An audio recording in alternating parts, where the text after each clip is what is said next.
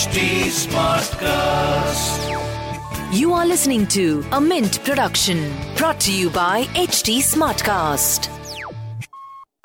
Hi guys, I'm Prasid Banerjee and I write about tech at Mint. And this is TechCetra, a podcast Where we tackle some hot topics in technology and also bust some myths.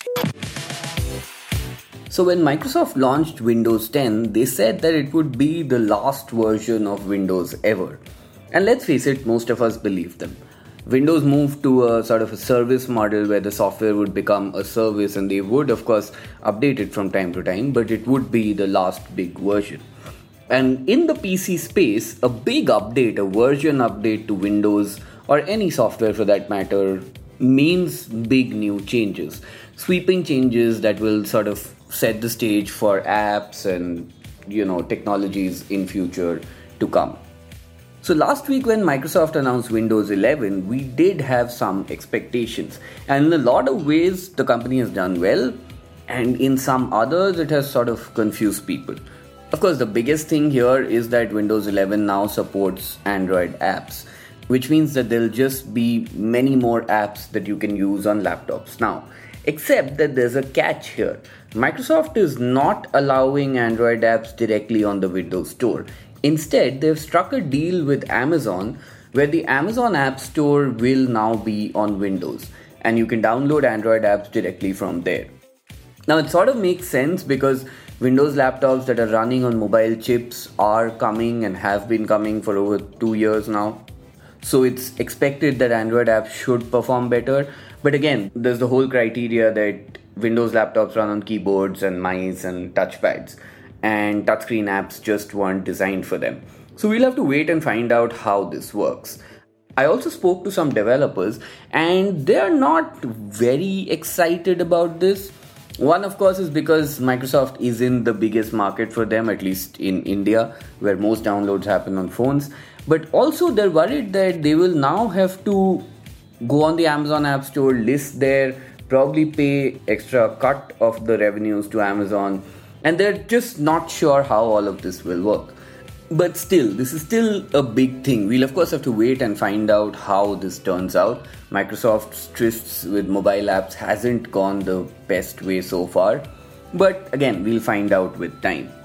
But speaking of developers, one thing that they do like is that with the new Microsoft Store, Microsoft will allow developers to use their own commerce systems, which means that they can keep 100% of the revenue that they make from in-app purchases. And this is something that has been a bone of contention between developers and Apple and Google, because Apple and Google both force their own payment systems and hence charge the App Store commission. It's actually part of a lot of antitrust debates right now and is sort of the cornerstone for the Epic Games versus Apple case that happened recently. So Microsoft allowing 100% of the revenues will essentially restart the conversation, and the third big tech giant taking such a step sort of sets a precedence. Of course, it may not make a difference legally or in terms of competition laws, but developers are kind of excited that it will put more pressure on Google and Apple to take the same route. Now that aside, there are certain changes to the UI which also tells us that Microsoft is adapting to the future in some ways. For one, the start menu is now going to be at the middle of the taskbar at the bottom. For those of us who have used Windows for the longest time, we know the start menu has always been on the bottom left. But it seems like Microsoft is adapting it to tablets because something on the bottom left may not be the easiest to reach all the time. And Microsoft did say that it makes for a better UI experience. Of course, again, something that we'll have to try and see how it turns out. Microsoft does have Windows Insider builds for Windows 11 available right now, by the way. So if you're part of their Insider program, you can go access it as well. The new OS will also have Teams directly integrated, which means that Teams is now essentially a part of Windows and you won't have to download a separate app. You will essentially get notifications much better. You will be able to make calls in a different way. And integration just means better support for all of this. It also shows us that Microsoft is really excited about the future of Teams, because Skype had never gotten this kind of an integration, even though it was one of the big software for Microsoft.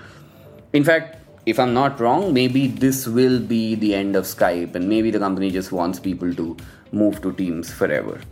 But let's get to the part that really confuses a lot of people. Now, Microsoft has said that Windows 11 will be a free upgrade for everyone who is on Windows 10. But the caveat is that they have to have devices that support Windows 11. And the company has also raised the minimum system requirements for Windows 11. The minimum system requirements now are that it will require a 1 GHz CPU with 2 or more cores and 64-bit computing. It will require a minimum of 4 GB RAM. This, of course, is double of what Windows 10 required, and a minimum of 64 GB storage. It will also require the Trusted Platform module, which is basically a security chip that is put on devices nowadays in order to enhance security. This is where all your encryption keys and other sensitive data is sort of stored and protected. Microsoft is saying that if a device does not have a TPM chip, then it will not support Windows 11. Now, this is a big move because on the one hand, in markets like India, there are very cheap laptops which just cannot afford to have TPM chips, which means that Windows 11 will never come on this. Of course, we don't know if Microsoft will come up with another version of Windows 11 which will support such laptops. But at least for the time being, these laptops may have had Windows 10, but that's it. They will not get Windows 11. Also, originally, a website by Microsoft said that they will require TPM 2.0 chips.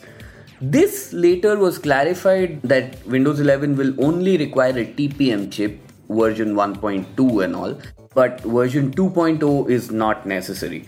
Now, if they had said that version 2.0 was required, it would have actually disqualified a lot of modern PCs as well. For the most part, with the current system requirements, it means that any laptop with Intel's 8th gen processors or above should support Windows 11. 4 GB RAM is pretty much the industry standard nowadays. So again, if you bought a laptop in maybe the last 2, 3, 4 years, you likely have 4 GB. And as I usually recommend to people, you shouldn't buy a laptop that doesn't have 4 GB RAM. In fact, the minimum threshold for the market should be 8 GB. This is actually a good move because if Microsoft is setting the minimum system requirements at 4 GB, that means that most modern laptops will probably support 8 GB RAM or more. And that, of course, is good news because when it comes to computing, more memory is always better. So all in all, Windows 11 is not the huge Windows developments that we used to get a long time ago.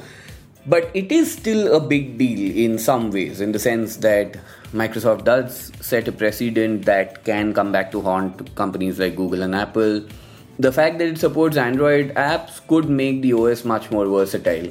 Again, we'll have to wait and find out. And the system requirements thing, Microsoft seems to be continuing to clarify this again and again. In fact, the company has said that with the first insider builds, they will see how the OS performs on different hardware and then probably change the requirements as well. So we'll again have to wait and find out whether all of this is happening. What I can say is that Windows 11 will bring you sort of a fresh new look at Windows, and just like Android and iOS, it doesn't make things too different from what it was. And that's it for this week's episode. Please do let me know what you thought of it and what else you would want me to cover. You can find me on Instagram and Twitter at Undertecher.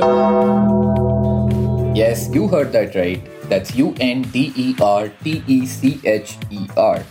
You can also give us feedback at HT Smartcast. We're present on Facebook, Twitter, and Instagram. And please do log on to htsmartcast.com and listen to all of our productions. This was a Mint production brought to you by HT Smartcast. HT Smartcast.